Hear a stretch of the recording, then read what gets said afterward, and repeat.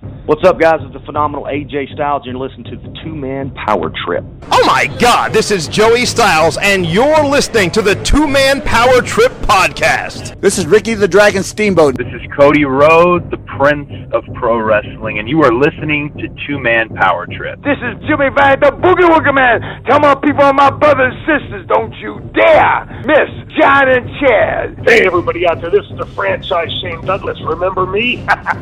Well, guys, it's great to be on the show again. I appreciate you asking me back. So you said you were going to pinch yourself. I didn't know it was that kind of show now. I mean, if you guys are in the privacy of your own home, if you want to do these things. Good. How you doing, Chad? Hey, Johnny. Cool, man. What's going on? We ready to go or what?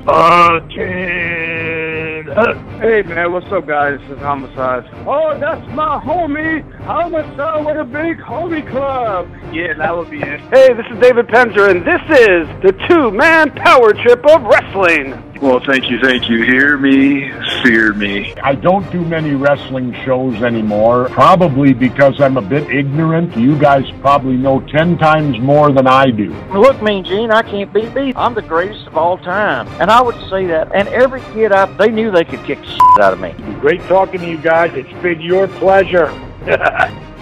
They've worked in and around the wrestling business.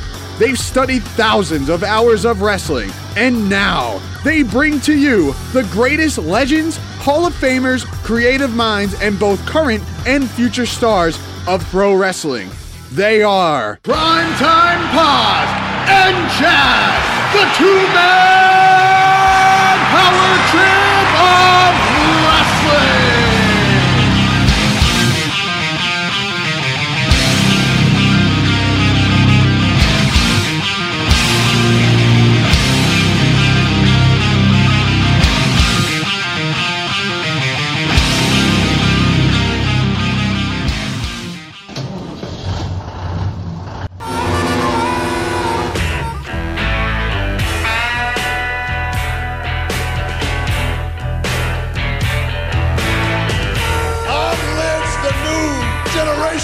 And the World Wrestling Federation.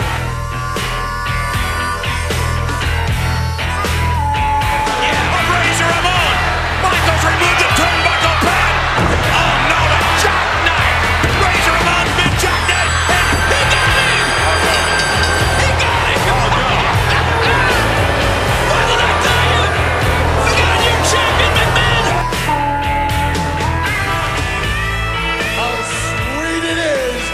Because Big Daddy has got that gold.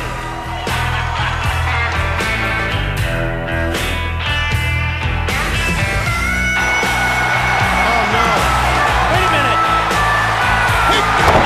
Jackknife powerbomb. Could this be it? 1, 2, 3. The streak is over. And we have a new world champion. The streak is over.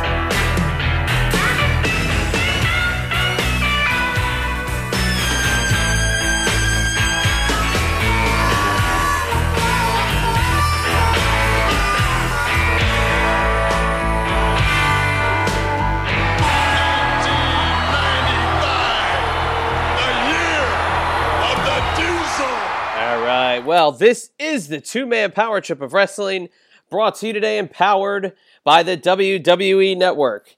Head on over to WWENetwork.com/TMPT and start your 1-month free trial of the WWE Network, courtesy of your friends at the Two-Man Power Trip of Wrestling. And right now, you can journey back to the heart of the Attitude Era with the first full year of Sunday Night Heat, just added to the WWE Network, featuring such legendary superstars as Stone Cold Steve Austin, The Undertaker, Kane, Ken Shamrock, and The Rock.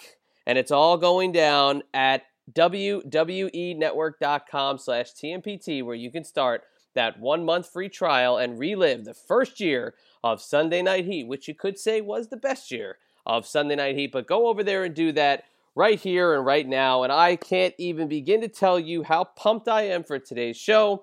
If you didn't know by now, my name is Chad, and as always, I'm joined by my tag team partner, the one and only John Paz. I was going to call him maybe my Outsiders partner, my NWO buddy, whatever you want to call it. We are joined today by the one and only Kevin Nash, a co-founder of the NWO. And Kevin Nash Big Daddy Cool will be joining us in Richmond on May 19th at TMPT Con 2. You can head over to our website, which is tmptofwrestling.com, for more information on TMPT Con 2 and how you can come and join us to meet Big Sexy Kevin Nash, Scott Hall, Eric Bischoff, and NWO reunion going down on our turf for TMPT Con 2. It was such an awesome addition to the convention itself, but then to even flip the coin and add him to the Two-Man Power Trip podcast.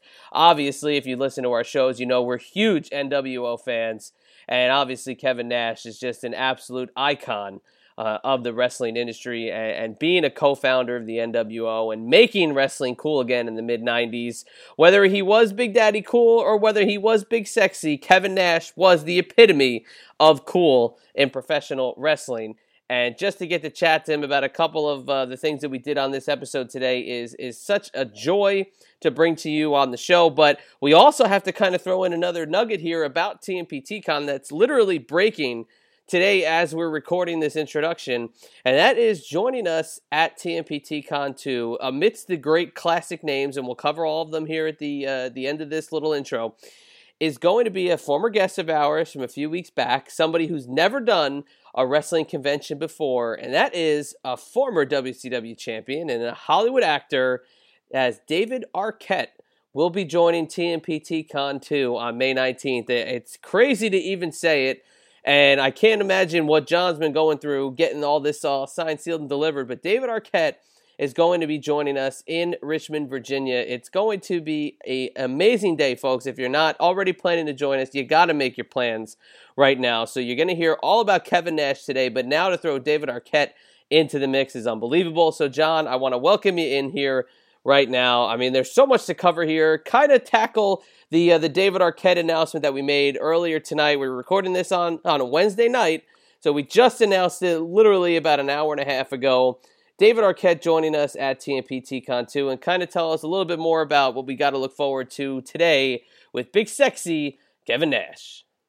Yes, Chad, it's been a whirlwind of the last couple weeks, logistically pulling off Mr. David Arquette, obviously huge Hollywood star, doing a lot of different projects, working on a lot of different things. So you can kind of imagine when dealing with somebody who has a hectic schedule like that, it's hard to get everybody in place, and it's hard to just pull something like that off. So it did take a while, and yes, I know there's only about 10 days or so left, or you're less now that when you're going to be hearing it, to TMPT Con 2 in Richmond, Virginia on 5/19. But it just the way it worked out with everything, and boy, are we so super glad and super happy to have David Arquette on board, because he doesn't do these kind of wrestling signings, doesn't do anything like this. This is going to be a very interesting experience, something of which you probably have never seen before at a wrestling convention, because we're going to be doing something cool that day as well. So keep with the Two-Man Power Trip for all updates on that as well, because that's going to be a very, very interesting experience. I can guarantee you it's going to be so cool.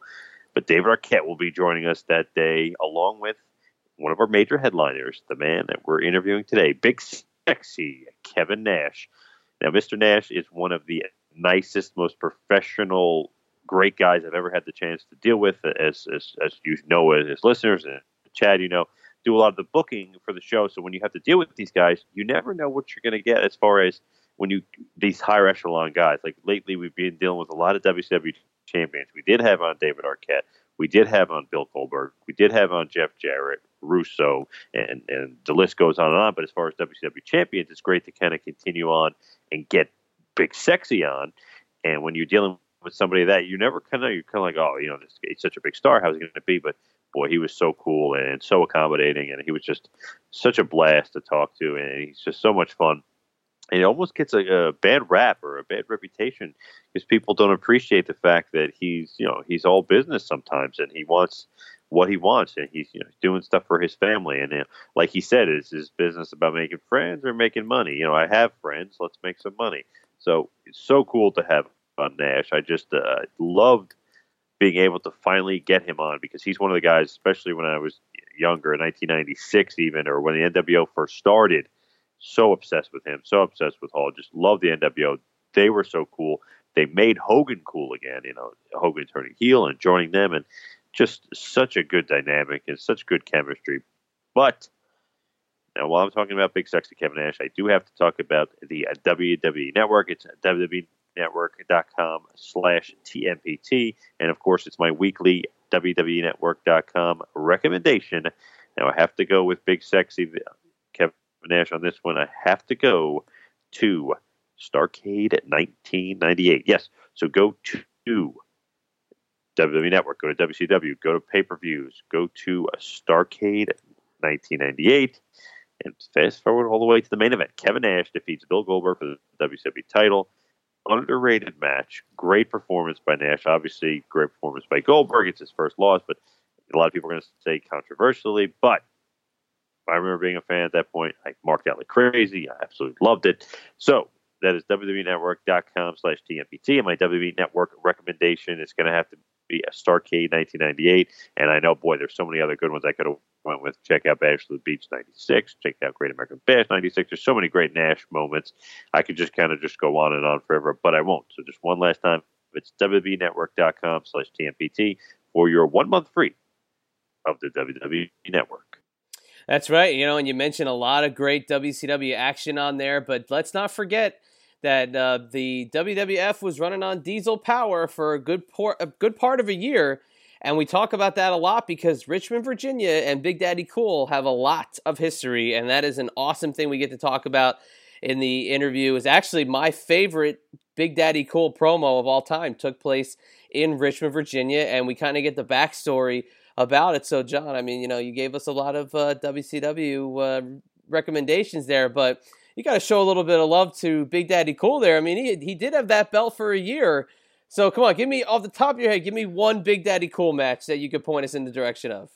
Oh, there's a ton. I love Survivor Series 95. I love Royal Rumble 95. Whenever him and Brett got together, it was like a different level. I know Brett is one of the greatest workers of all time, if not the greatest worker, but it was just a different level of Diesel than you were used to seeing at that point. It was like such a cool match and such a cool dynamic, and they were always had just great, you could tell, great planned out spots when you go back and watch, like, oh my God, like, didn't expect that at all. That was a curveball. That was cool.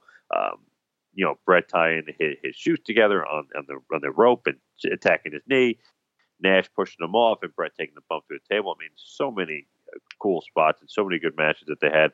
But I just loved, you know, obviously there's some great Shawn Michaels matches as well, but I just love the chemistry that Diesel had with Bret the Hitman Hart.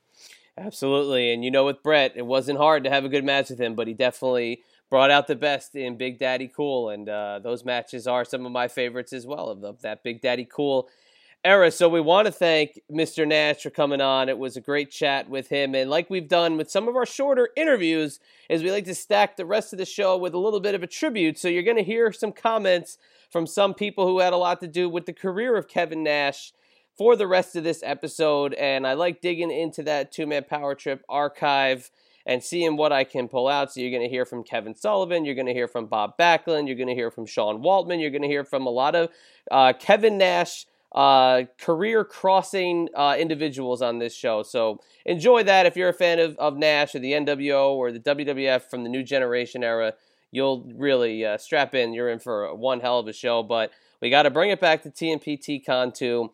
Not only do we have all of these amazing legends coming, which I'm going to give you the full list here in a minute, but we also have a very special question and answer session with Eric Bischoff coming to a restaurant called the Backyard Grill in Richmond, Virginia, which we're starting to fill up and get to the end of our rope here with it and filling all the spots that we had reserved for this intimate event. So if you haven't reserved your tickets, please head to our website, tmptofwrestling.com, and the link there will take you right to the nightcap ticket sales and ticket link that we have. We're going to be joined by Jeff Katz of WRVA in Richmond, who is a host on daytime radio there, and he's going to be moderating the Q&A. He's got a long history in professional wrestling, so it's going to be very cool to have him maybe coming up with some questions that our attendees didn't think of.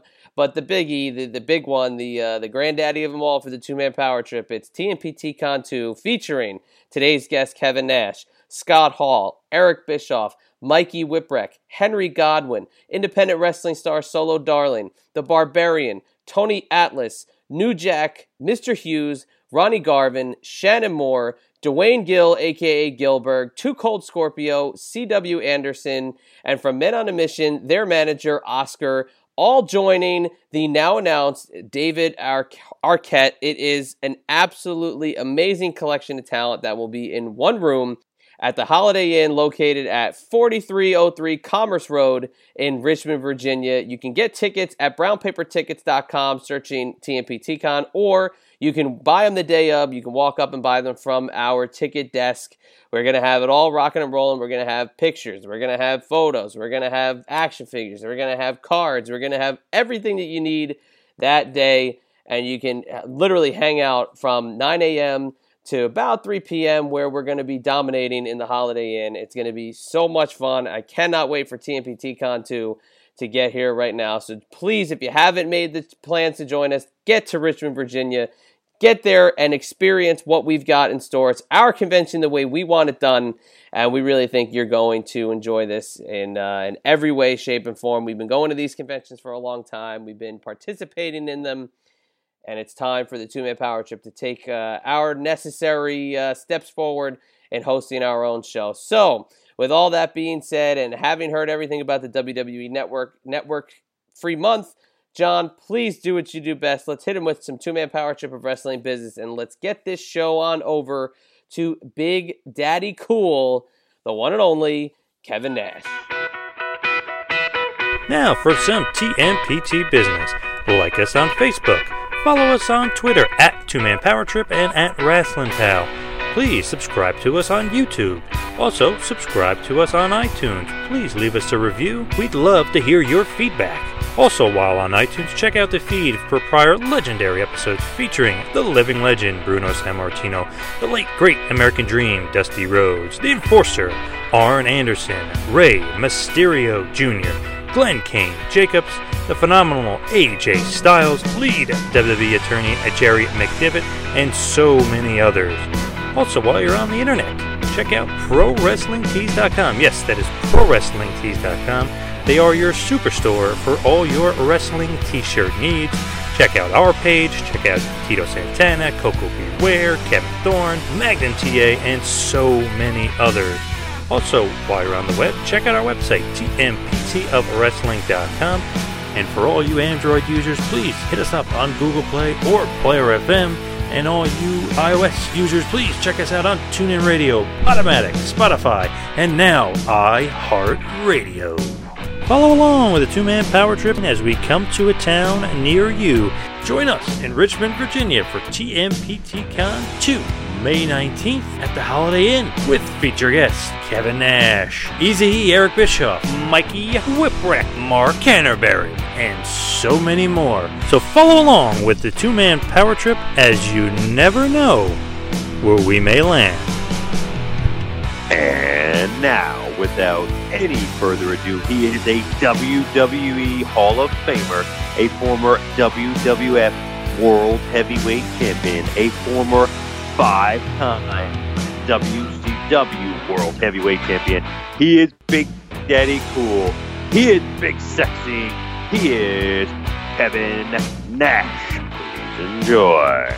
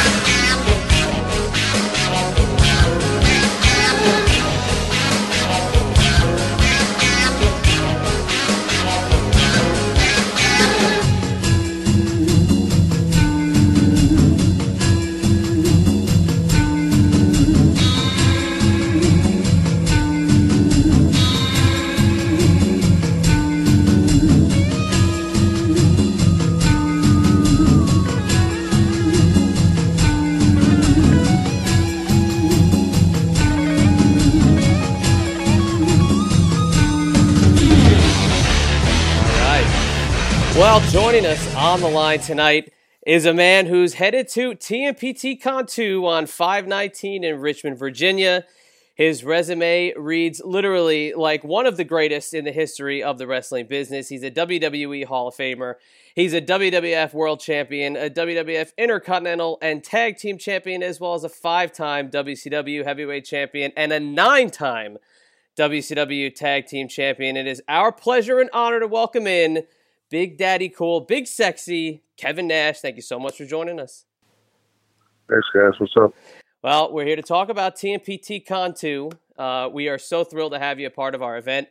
When we put together the list, there was one theme we wanted to have, and we threw up 2 fingers, and we had it right in mind from the second we started. And the first guy on our list was Big Sexy, Kevin Nash. So, Kevin, coming back to Richmond, pretty big in your history. How do you feel about getting back to that part of the Mid-Atlantic? You know, it's funny because Richmond was a big town when I first got in, too. Also, with my first run in WCW, I think I wrestled as Oz and as Vinny Vegas in Richmond before. That's a pretty big part of your history, because I got 2 moments right in front of me that I got to say, I mean, if you think about wrestling in the 90s, 2 moments that you were part of, both in the WWF and WCW, really kind of changed the landscape for a little bit. The first one is the heel promo in '95 after the Survivor Series, where the Big Daddy Cool persona returned. And then the first Nitro to beat Monday Night Raw in the span of the 83 weeks happened in Richmond, Virginia. So that's a lot of history. Right. Yeah, that's a lot of history in one. But I got to tell you, and this is not blowing smoke in your direction, but your promo in '95 after the Survivor Series is my favorite promo in the history of professional wrestling. And I sold a ton of black gloves after telling him you didn't have to buy black gloves. And it's so funny. I was definitely one to buy one, but not only that, I mean, it was like, it's one of those that you go back and you listen to so many times that you can remember it word for word. And I'm not gonna do it now because I don't want to look like that much of a fanboy, and I don't want to embarrass myself before we meet in Richmond. But it was just so cool at the time because we didn't see that kind of fourth wall being broken. And you're talking about being in Titan Tower and the marketing people telling you to be a good guy and to smile. Doing that, was that kind of cool for you to break that fourth wall and kind of bring us in the inside at that point in the business? Yeah, I mean, I was trying to do it forever. You know, like if you look at like when I lost to Brett, like I made sure when I said, you know, MFer, you know, like I made sure that they got that. And then in that Royal Rumble, when I went down and interfered with Taker and Brett, I flipped Undertaker off. I know for a fact I'm the first person that flipped somebody off on TV. Like they were both pay-per-views, but I mean it was just like one of those things like there's like, you know, and then I always drag the belt, you know, so it was like one of those things like, you know, and I remember I've told the story a million times, but you know, at that time the movie Heat was popular. And at the end, you know, I was talking to Vince, and he was, you know, and we had just had the conversation like a year earlier, where we were all in the room as all the Click guys, and we were talking to Vince, and you know, we said like at Hartford, wouldn't you rather have like, you know, 15,000 people and 7,500 for the babyface and 7,500 for the heel? Instead of just, you know, everybody, you know, like 8,000 people for the babyface. He goes, no, I just rather, like, I wanted, you know, and we're like, no, dude, you don't get it. Like, the anti-hero is the way to go. So then when that Heat movie came out at the end, I said, who are you for? And he goes, no, De Niro. I said, he was the heel. And you could kind of see the light bulb go off. You know, Pacino was the babyface. And Pacino was chasing him down, but you wanted De Niro to gun down the cop. And it was one of those things where I think that just kind of resonated, like, wow, like, yeah, depending on how you tell the story, you know. So I just, that was the perfect time. I mean, like, you know, I was given the promise that they were going to go with me for years, give me the Backlund push. And then, you know, in 11 months of just like, this isn't working, and we're going to go with Sean, we're going to go through Brett. I didn't have a problem with it. You know, but the thing was, I said, as long as I get to come out of it the way I want to come out of it. And, I got to turn basically heel that night on Brett and on the refs. And then when we went into Richmond, it was like, all right, now it's on. So. No, it's unbelievable. And it holds up. And that's great to bring up, Pete, because, that is a movie that also a lot of movies stole that formula. And you love that kind of thing where you can root for the bad guy. And you guys made being a bad guy in wrestling cool because not only are you throwing up hand signals that a generation of kids would steal and still steal to this day, but, I'm just going to use personal experience. You threw on an NWO shirt and you were 15, 16 years old. You felt like you were adapting the mantra of the NWO. You were for life, and you felt about just as cool as anybody on TV because it was like a movement. But I got to say it, it all spawned in Richmond that night when you guys started to take over the night after you slammed Eazy-E through the Great American Bash mat the night before. Yeah, that was the first night we basically became aggressive. Before then we were kind of, then shortly after that, I think it was in Charlotte, maybe the next Monday is when we brought out the aluminum baseball bats. So it's just like, and then that was Sullivan. Sullivan knew that, two things sell in wrestling, that's sex and violence. And, we didn't have, we had the Nitro Girls, which, was tame compared to what, the WWE did later. But as far as violence, I mean, aluminum baseball bats is about, and that was a casino call. To me, that's one of the, that's such a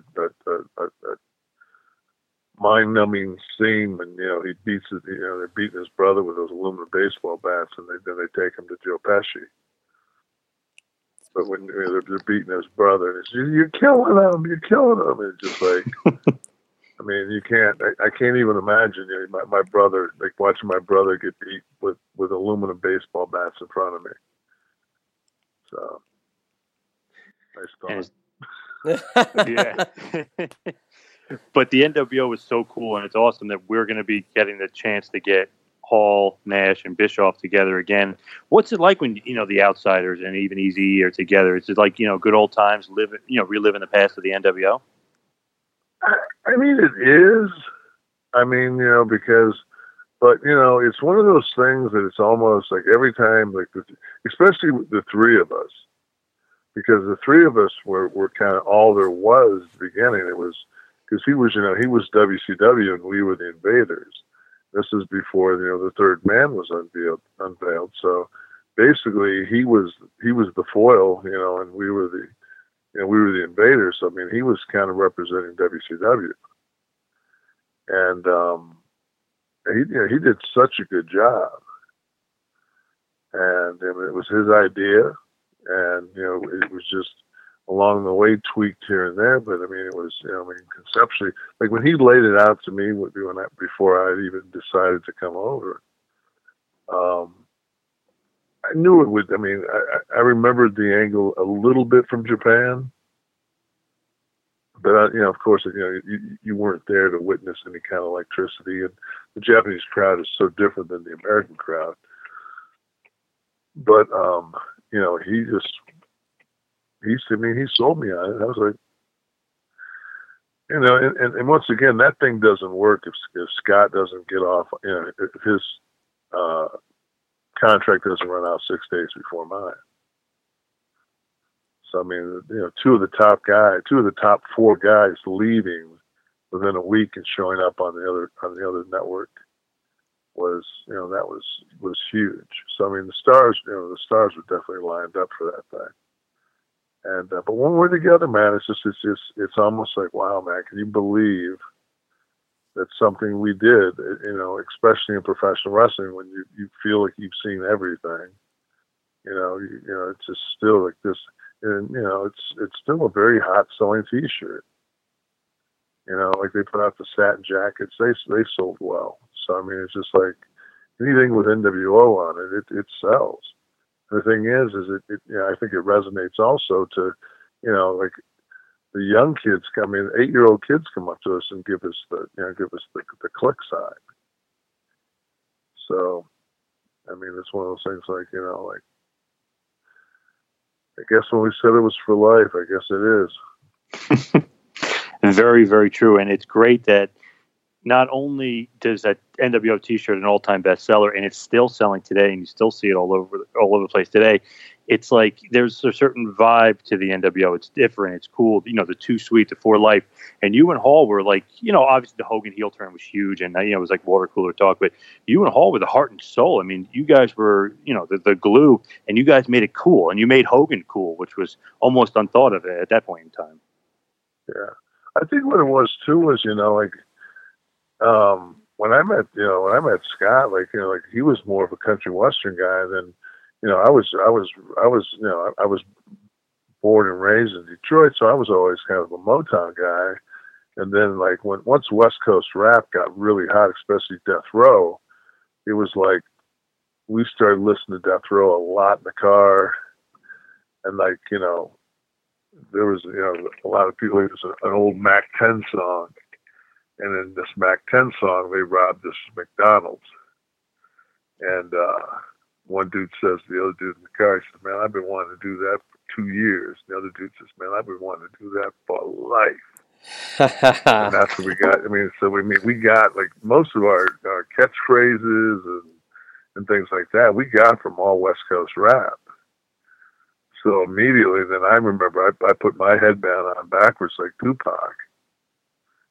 You know, here's a 35-year-old white guy putting his headband on backwards. But, you know, it worked, you know.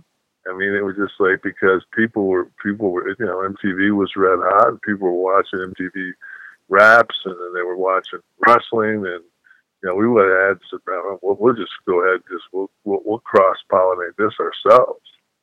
Like, we know this is what the hottest thing is right now, because 2 years earlier than that, the Chronic came out. So it was actually maybe 93 Chronic came out. Yeah, I think Chronic came out in 93.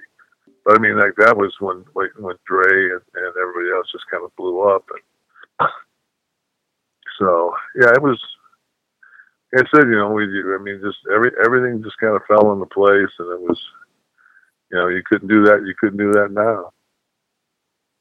No way. And to think back at that point, and the end, you know, right before the NWO, I was like, I don't know, the wrestling business is kind of like, yeah, you know, it's okay. I mean, this WWF is okay, WCW is okay, but then the NWO hit, and man, you guys changed wrestling forever. And then you saw millions upon millions of people watch. You ever kind of sit back and think and reflect and say, me and Hall especially, and you could throw Hogan and the NWO in the mix, obviously, but you guys were kind of like the trendsetters to all that, and even to Austin and Austin versus Vince. You guys kind of set it off. Yeah, I mean, you know, and the thing is like I always say, you know, like we showed Vince, you know, how to build the Saturn V, and then and then once we built it, he, you know, kicked our astronauts out of the capsule and said, "I got it from here." You know. Absolutely. And then obviously Austin and McMahon took off, but with the NWO, I just, you know, looking back, I remember like everything was so epic, whether it's Sting or, you know, you beating Goldberg streak. It's just so many things kind of happen, and you were always kind of the mainstay and always kind of the heart and soul, even of WCW at that point. But looking back at the NWO, would that be kind of like your crowning achievement, would you say, in your wrestling career? Oh yeah, I mean, like when people like, I think if you want to look at somebody's career, always look at when they sign a belt. You know, when a guy signs like a championship belt, whatever he puts, if he puts Hall of Fame, then that's his crowning achievement. If he puts, you know, 16-time world champion, then that's his crowning achievement. Like me, I always put Kevin Nash, NWO for life. Like that's what I put when I sign a belt. Like that's I think my legacy will be part of the NWO. Because the Click was never featured, but to me, the Click is really the crowning achievement. Because that's five guys that, you know, withstood the stand, you know, the time of the business. And at one point, it was like the NWO was on one channel and DX was on the other, and it was like all five of the Click, basically, you know, in these two factions. So Yeah, and at one point, I mean, people were going to say the Clique, ruled wrestling, and you had your people that were detractors against it. You had people that were in favor of it. But at the end of the day, I don't know many other groups of friends that had DVDs and T-shirts and all this merchandise made out of a friendship at the end of the day. So it's satisfying. You guys always said you stuck together, and look what happens after all these years. You end up really, you guys get to share that platform of being the Clique. Right. I mean, it's just, to me, like, it's one of those things, like, you get that status where, I think at the beginning of the Clique DVD, they talk to Sean. Sean says, a lot of people dislike this, a lot of people this and that. He says, but, after all these years, they're still talking about us. They're still talking about what we did. So obviously a lot of the things we did were spot on. So. Yeah, absolutely. And hey, that's going to be a huge topic at TMPT Con 2 on Saturday, May 19th in Richmond, Virginia. Of course, you can go to our website, which is tmptofwrestling.com. We've got all the information, all the ticket information there, where it's going to be Kevin Nash and Scott Hall and Eric Bischoff, as well as a host of other characters that will be in attendance that day. It's going to be one hell of a day. It's going to be an event done the way we want an event to be done. And of course, we need the NWO there because we wouldn't have it any other way. Because like we said, when you're NWO for life. So Kevin, for life. Yeah, for life. Just like Mac 10 said at the end of it, right? But Kevin, before we let you go, we like to hand it over to you. Please share with the listeners of the Two Man Power Trip where they can find anything and everything going on in the world of Big Sexy, Big Daddy Cool, Kevin Nash. Everything I'm doing? Yeah, you got Twitter. You want to throw it out there? I'm so bad on Twitter. I mean, I'm horrible. I'm so lazy on social media. It's just like, my Twitter is real Kevin Nash, and then my Instagram's I think Nash5959 because I was born in '59, which means I'm about to have a birthday, and I will be 59. Ouch. Hey. Just like a fine wine, Kevin Nash, Big Daddy Cool, gets better with age. So we look forward to seeing you on May 19th, Kevin.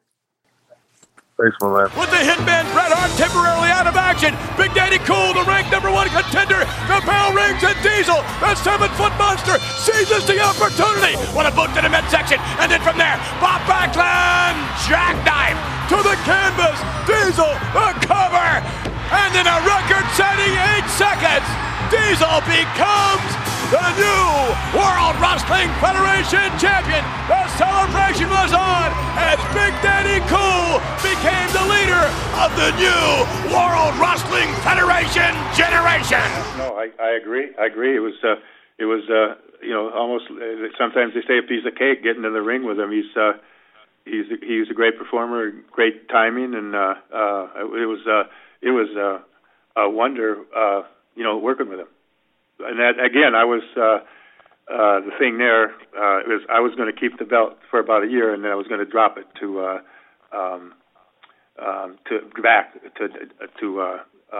Bret Hart. Oh, so the original plan, obviously. That's what I was told. I was going to keep it for a year and then drop it back to Bret, and I was really happy to do that. For him, dropping it to me, I was looking forward to dropping it back to him. Yeah. So then basically all of a sudden, obviously you win the title. That match was great wrestling clinic between you guys. The controversy of throwing the towel in, which is so ironic because, 10 or so years earlier, the towel gets thrown in by Arnold Skaaland. Did you find that like a cool little tie-in as far as the storyline went with Vince, tying in the towel being thrown in? Oh, I didn't have any problem with that. No, that's, no, it was not at all. Cool irony for sure. Yeah. And then all of a sudden, basically a month later or so, you're losing to Diesel, a.k.a. Kevin Nash. 3 days later. MSG. 3 days later. Yeah. It was actually a few days later. You're right. I'm sorry. It was November. Yes. And then and I was told, and I don't know, I was told that Macho Man Savage just left the business, and they wanted to try to help Diesel get over by him taking the title from me, and that they needed that to happen. And I did that for him, yeah.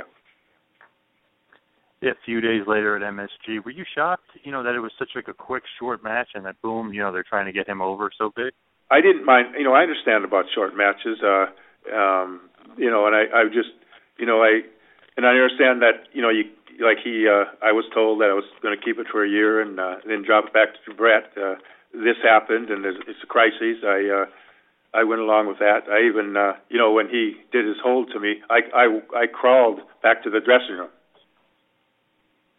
From the ring to the dressing room, I crawled all the way back because I wanted that hold to be over.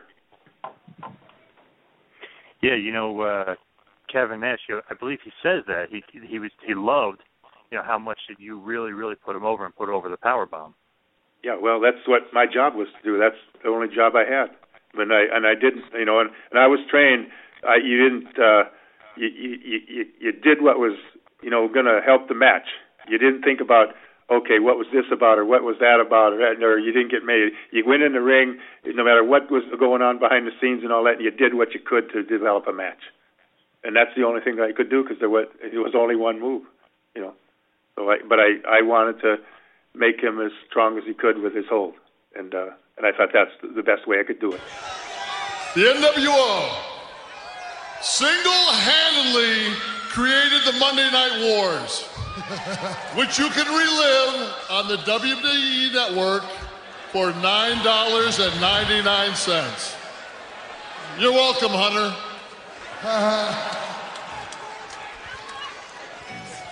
We invaded WCW, and that caused Vince to pick up his game, which created Stone Cold Steve Austin.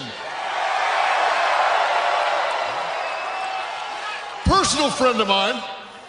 I know you're out there somewhere, Steve. DX. Also buddies of mine. And the entire Attitude Era.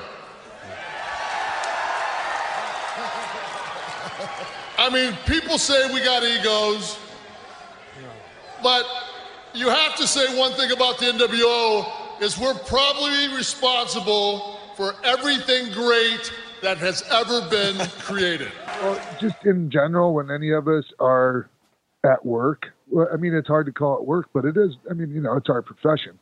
But when we're there, that's when we're really at our best, And then when you add that, like when we're all together, it's a synergistic effect, So it's just, it's special for us, and it seems to be special for the people because they keep coming to see us, And it's really, really fun, really fun. Don't mean to sound corny, man, but that's the truth. Well, if there's one thing the NWO has done, especially to fans like John and I, it made us feel cool at a time where wrestling was in desperate need of a makeover. But when we throw in that extra cog into this situation of Eazy-E, Eric Bischoff, the guy who really was the architect behind the scenes of WCW at that point, that kind of, I think, steps it up, makes it just a little bit more interesting because now you got the guy who was behind the surge of the Monday Night War, and then basically three of his top lieutenants who just carried that Monday Night War and that NWO banner, to the highest extent it possibly could go. Eric is one of my favorite people to see when I'm out doing things now. When I'm out on the road and, at events, whether it be at the Hall of Fame ceremony at WrestleMania this year or just, Comic-Cons or at the show we're doing this weekend, Icons of Wrestling. Because, people that are coming to see us obviously know the history we have. And we weren't each other's favorite people at one time. And now, man, he's like legit a freaking blast to be. He's just a really cool guy. A really cool guy. And he said, saying nothing good about the guy. I hope I'm not ruining his gimmick. He said the exact same thing about you, though. So it's the Mutual Admiration Society getting together here. You two are definitely back on the same page, which is really. Should we pretend like we still have heat? Will that make it better for the people, or they'll be some more intrigue? I don't know. Maybe to some, but no, it's so cool to hear that because he says such great things about you. But with him being in the mix, the three of you, A place that I think it's kind of funny that you're all kind of getting involved in here is the ECW Arena in Philly, and I think a lot of fans would have been clamoring for an NWO invasion of this same arena, but 20 years ago. You think that's kind of cool, the three of you getting together, but in a city like Philadelphia? Well, you know, Philly is one of the capitals of professional wrestling in the world. You know, I mean, it's actually arguably might be the capital. You know, I guarantee you the people of Philly will say that.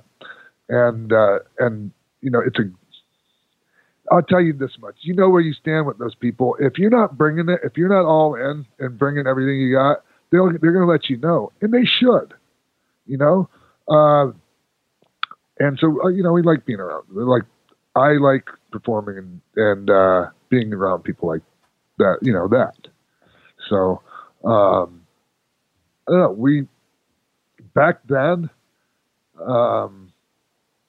when you know, when the whole ECW thing was going on, I don't know what the hell we were. I think we were in DX by then, actually, weren't we? Well, yes, yeah, definitely in DX by then. But I mean, ECW was running down WCW forever, and obviously the big thing that came out of ECW was the BWO, which included a parodied version of Six. So it was really, I don't know, it's kind of the heyday of both, really, at one point. And the thing is some people were like, "Oh, what do you think of that?" Doing their impression of you, and like, "How do you guys feel about that?" Are you kidding me? We love that. Anytime somebody is going out of their way to impersonate you, even if it's you know, like they're making fun of you, whatever it is, man. It's to me that's cool. Guys, welcome back to week 2 of PCS. We'll be using the pogo stick. I've got renowned fitness expert Ed Dvorsky right back here. Right. You can do it. You can do it. Look at that ass while he bounces. Wonderfully done. Nice job. Looks like you're up first. All right. Looks like you're pretty much happy with that 1 point. Someone give me a beverage. I'm a little parched. While we're young. Jay Lethal. Time out. I told you no mulligans. What's a mulligan? You know, like blackjack mulligan? All right, Matt, come on. You're in last place. Let's go. Yeah, come on, Mr. Chlamydia. Yeah. Well, wouldn't it be an inspirational story if somebody with chlamydia won this event, huh? Our final competitor from the island of Anabolic, Hey. Sanjay Dutt. Well, Kevin, he's got negative. What? Kevin, please tell him. Look at the springs in them. He's doubling up. Guys, There's none of that. right there. Authorized by Bob Backlund. You're the winner. Thanks, buddy. Nicely done, Gasshead. Here I go again. Listen, See you guys. That's not even proving it. Yeah. Thanks, body. Artificial as it may be. I like it. Yeah. Well, what he looks like in stirrups. Did you really love doing that? Because that was so funny. I loved looking back at it. Oh my God, it was great. I loved it. It was. I think the best part about it was that you know, they stuck a camera in front of us and they said, okay, you know, do your thing. There was no script. There was there's nobody sitting there to think of funny lines. It was just us putting a camera in front of us and saying, all right, let loose, guys, and see what we come up with. And I always say that they need to release the never before seen footage on DVD, because there's endless hours that never made it to television. What was your favorite part of that? Like, what's your favorite thing? Is it joking around with Nash? Is it kind of just, you know, kind of making fun of Nash a little bit? Yeah, I think it was the whole thing, and and you know, for a good amount of weeks, you know, that's all we did. we never wrestled. We had no matches on television. We just every week at TV, it was all right. You guys got to stay after the tapings and goof off with Kevin Nash for a couple hours. So you can't go wrong with that. Where is it? The big surprise. I mean, I heard a lot of talk, but where's the walk? I'm here. Where is it? You've been sitting out here for 6 months running your mouth. This is where the big boys play, huh? Look at the adjective, play. We ain't here to play. Now, he said last week that he was going to bring somebody out here. I'm here. You still don't have your 3 people. And you know why? Because nobody wants to face us. This show's about as interesting as Marge Schott reading excerpts from Mein Kampf. Where's your 3 guys? You couldn't get a paleontologist to get a couple of these fossils cleared? You ain't got enough guys off a dialysis machine to get a team? The measuring stick just changed around here, buddy. You're looking at it. There was a couple of nitros before, and you can look it up. Where he comes out is in Chicago, and he's got a black bandana on. That's funny because he went to court in a black bandana, but he has a black bandana on. He's all dressed in black. And the whole building is booing him. Now, they started to boo him all over, but this was Chicago where he was really over, and they really were booing him. And Mean Gene saved it. He said, you can hear the solemnness from the fans tonight going woo while they're going boo. And he came back, and we went in the room, and I said, do you get it now? Do you believe me now? This has been going on for months, and you haven't listened to it because you didn't want to listen to it. And the night before he turned, I mean, people were calling him. You know, cell phones were in, and they would call him. I took a cell phone from him. I had a 3-bedroom house. His agent was with me. I put a Hulk in 1 bedroom. I made the agent sleep on the couch. I wouldn't give him the bedroom. You know what I mean? Also, because I didn't want him talking to Hulk. You know what I mean? So that's how that happened. And do you think that the NWO would have worked with any other guy but Hulk turning heel as a leader? Because I feel like, there's always rumors like, oh, Sting could have been the guy, but I don't think it would have worked as well if it wasn't the impact of Hogan. It had to be a WWF guy because that's what the whole angle was. People believed that WWF was coming in on us. And he was the biggest thing WWF had. And it just worked perfectly. And those guys, Hall and Nash, worked terrific with him because they were so cool and hip. They could have blown by Hulk, but they said, oh, we're going to do business with him. So, I mean, there was some tension before when Hulk was a babyface, but when he turned heel, those guys did the right thing and did business. Absolutely. And, when you think about the NWO and the impact they had in the business, it was just crazy because basically the business down point, Hogan turned heel, the NWO set it off, and boom, wrestling took off again, basically because of Hogan turning heel, that angle. Hall and Nash was like that perfect mix, and then you throw the Crow Sting in there as the perfect, foil for Hogan. Do you think that those vignettes that they did, was that just so perfect? They're black and white, so different. Yep. The black one was absolutely. And that was Hall and Nash's thing. And they could have buried Hogan on that because I was there watching it being produced. And there was a lot of times they had to redo them to make Hulk look cooler. So Nash and Hall really helped him. Yeah. Which is great because, Hulk kind of makes the whole thing blow up and become so popular.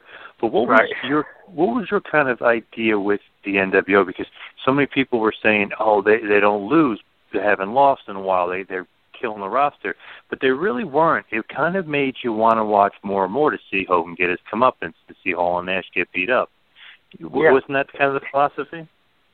Yeah, and I'm a booker that believes in there's knights and there's dragons. And you can't be a knight if you're slaying salamanders. You gotta kill the fire-breathing dragon. And you gotta get heat. And someone has to be sacrificed. So you gotta get it so hot where the people watching it say, God damn, they won again. And when it was time, Nash and Hall and Kidd and Hogan went to Charlotte against the Four Horsemen. They all laid down in the middle of the ring and got beat by the guys' finishers. They did the right thing. It was that I didn't want them to lose until it was time.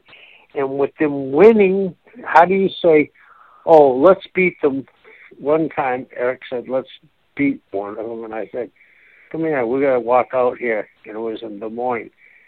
I said, this is Des Moines, Iowa, and there's over $500,000 in this house.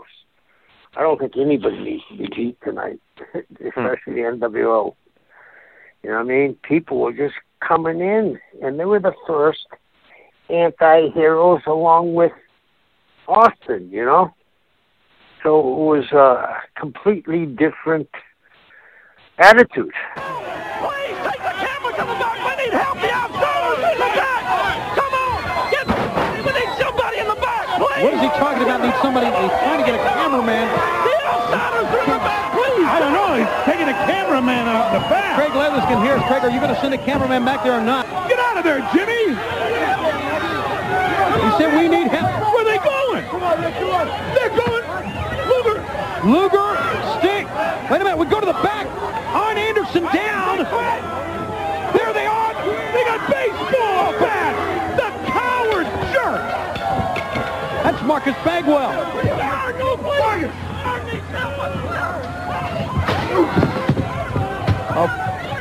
Hey, wait a minute.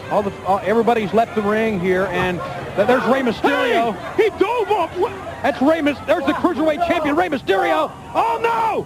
Oh, head first into the trailer in the back. He threw him like he was a dart. Arn Anderson, the first man we saw down. All 6 wrestlers have left the ring. This match is going to be a double countout. What match? The Macho Man. He's on the Macho Man is on the limousine, trying to get the sunroof. Oh, my God. Yeah, I think the tension is that we all were really unsure. Now, I say we all, I'm talking about the announce crew, me, Heenan, and Dusty. We all were really still unsure as to what was going to happen. I think we all had thought that maybe Bret Hart would be the guy. I had thought that maybe Sting, in my own mind, that Sting would be part of the third man, so to speak, and that was, the hostile takeover that night. There had been a part of me, and when I watched the show over again, I remembered it vividly again when they had that tag match where Kevin Sullivan wrestled with the Giant as his partner against Arn and Benoit, that when the Giant ran to the back chasing, I thought the Giant was going to be the third man. So the tension was, I think, who is really going to be this guy? We all thought, could it be Hogan? And I'm thinking, there's no way Hogan's going to do this and turn his back on, what he has become and what he has cultivated all the years. So I thought there was some very real tension in the back. But after it was over, I mean, we were all like, because it worked so well, and Hogan did such a great job, and the visual of the trash being thrown in the ring, and Hogan saying what he said, and crapping on Vince McMahon and all the fans, and he made everybody up north all this money, and the heck with the fans, and it was so perfect when he said the fans are like this trash at my feet, and that was an ad-lib line that he just came out with when he saw the trash coming, and it all just worked so well. So when it was over, we all went in the back, and I can tell you, we were high-fiving, and we were hugging back then because we all thought we had hit a home run. Oof. Boy, did you ever hit a home run. The fans throwing the trash in the ring, I mean, that just shows you true heat, and that they were truly hated him, and they truly hated the NWO. Did you realize at that point, what you had on your hands with the NWO? Because the hottest thing possibly ever in the history of the wrestling business legit turned the wrestling business around, and legit was something that Vince copied over and over and over again. Even the Austin Vince storyline is somewhat of a copy of the NWO. Right. That night, I don't think we knew exactly where this would go. Hogan said during the interview, he said, this is the new world order of wrestling. And then he went on to say a couple of times the New World Organization. So I think it was kind of like a fluid situation.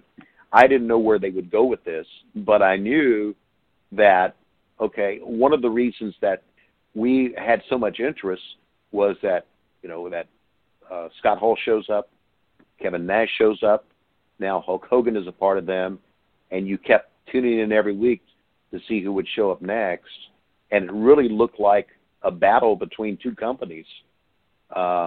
And you know, I hindsight being what it is, and armchair quarterbacking being what it is, I think they could have done a lot better with it.